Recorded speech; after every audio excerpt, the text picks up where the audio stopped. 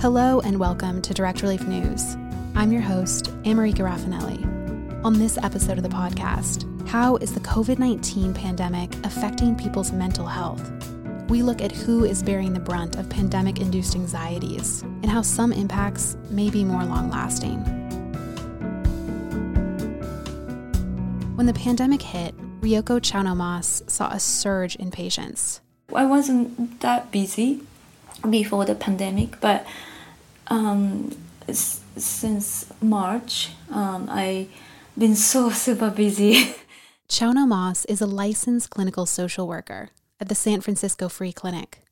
She provides counseling services and support to uninsured individuals in California's Bay Area.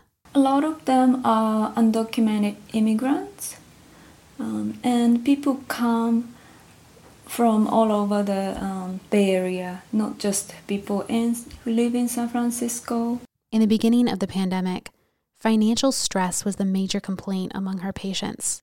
Many lost their jobs overnight, and because of their immigration status, were ineligible for unemployment benefits.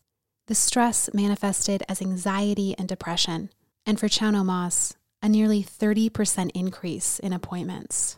Before, I always felt like I could do something. I could help. But it's just because of the number of people and just the degree of the incident. It just felt like, oh my God, I may not be able to help. At Community Health, a free clinic based in Chicago, Ornella Raceto was experiencing something similar. A little bit before the end of March is when I began to see the beginning of what was to be the surge of referrals to the counseling program. Raceto oversees Community Health's mental wellness program. I began to see this surge of referrals exclusive to anxiety, exclusive to stress and chronic stress.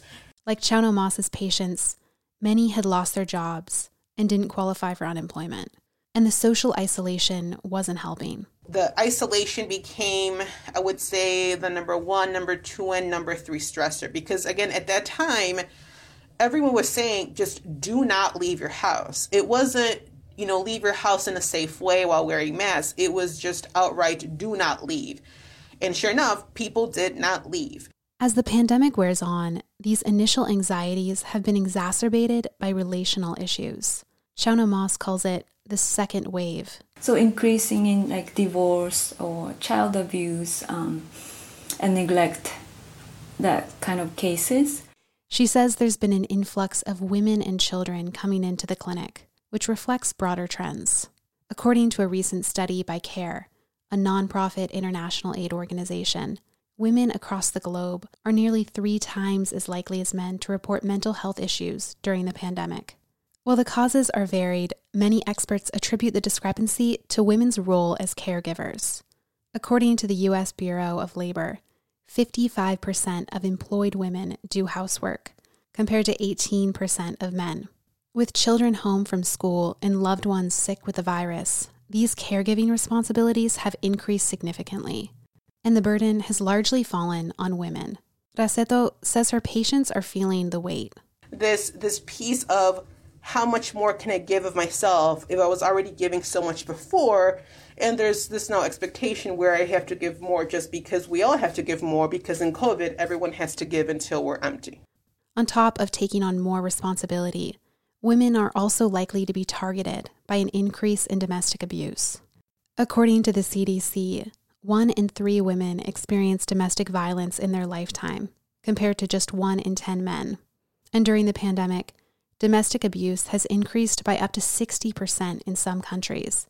The United States is one of the few to report a decrease, but advocates say it's likely because survivors aren't reporting it. Many police precincts require complaints to be filed in person. Regardless, Raceto says her patients are struggling.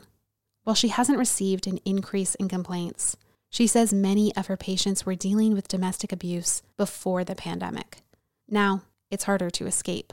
For example, if someone says, or, said and currently says, I'm tired of being at home, listening to him talk all the time and insulting me, Well, before they could have just left the home, right, walked, gone out, gone to see a friend maybe, just done things outside of the home.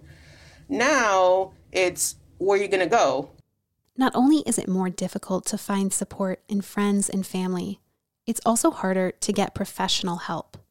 As counseling sessions go virtual, some patients are reluctant to talk with a therapist. Patients did not want phone consults for counseling. Understandably, they didn't feel comfortable talking about their partner inside their home. I had some weeks where I had, if I was lucky, maybe 6 patients scheduled in a week.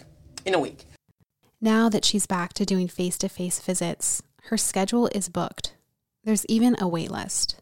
While many of these issues are likely to subside once the pandemic is over, some may be more long-lasting.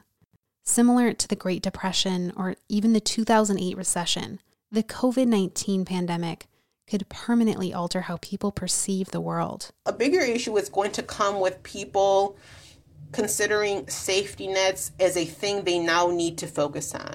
Before, daily routines were reliable, future plans guaranteed. But now that sense of security has been undermined. Well, if COVID could have come out just from nowhere, what else could come all of a sudden from nowhere, out of nowhere, and be here to stay as long or possibly longer? Many of Rossetto's patients are still unemployed. As the pandemic drags on, they have little assurance their financial troubles will be remedied. Experiencing this kind of stress over a long period of time can have lasting impacts, from anxiety and depression to PTSD. Chowna Ma says she expects a third wave of mental health issues to emerge in the aftermath of the pandemic. People lost such important things.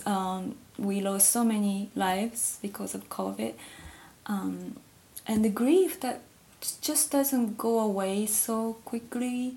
This is such a huge disaster, she says. It could take generations for people's mental health to recover. Thanks for listening to this episode of the podcast. You can find Direct Relief News on Apple Podcasts, Spotify, or wherever you get your podcasts. Till next time, I'm America Raffinelli.